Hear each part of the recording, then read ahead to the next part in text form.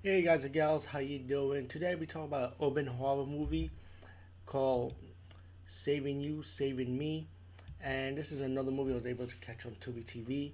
This was just a blind watch. I wasn't sure what it was, but I know it was an urban movie with a black cast. You also have a white cast in the movie too, like a mixed race of color of people, but mainly it's more of a black cast movie about this young female who happens to be like a special kind of vampire.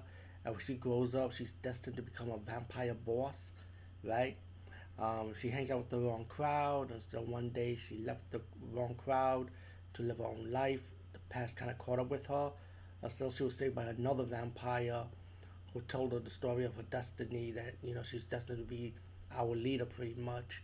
And this nice vampire guy teach her martial arts, teach her how to survive, and can be prepared to be the leader of this clan. To battle another clan that actually want her to join their team.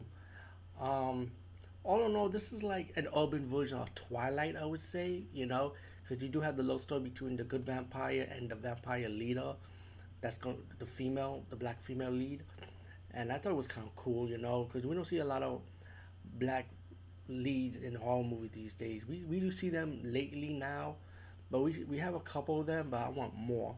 So this is one of them that I really do enjoy this one. I found it pretty good, and it's very low budget. So the vampire effects are kind of like human looking.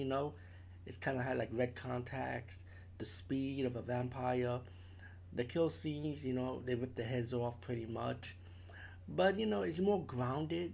I guess because it's a low budget movie. And but besides that, I just found myself enjoying it. It's a simple story, simple plot. I'm sure it's been done many times. Like a vampire leader's taken over a clan and had to defend a clan pretty much against a rival vampire clan. All in all, yeah, I said check this one out, man. I mean, this was a blind watch, and I gave it a chance. I found myself really enjoying it. Peace out, and see you later, guys and gals.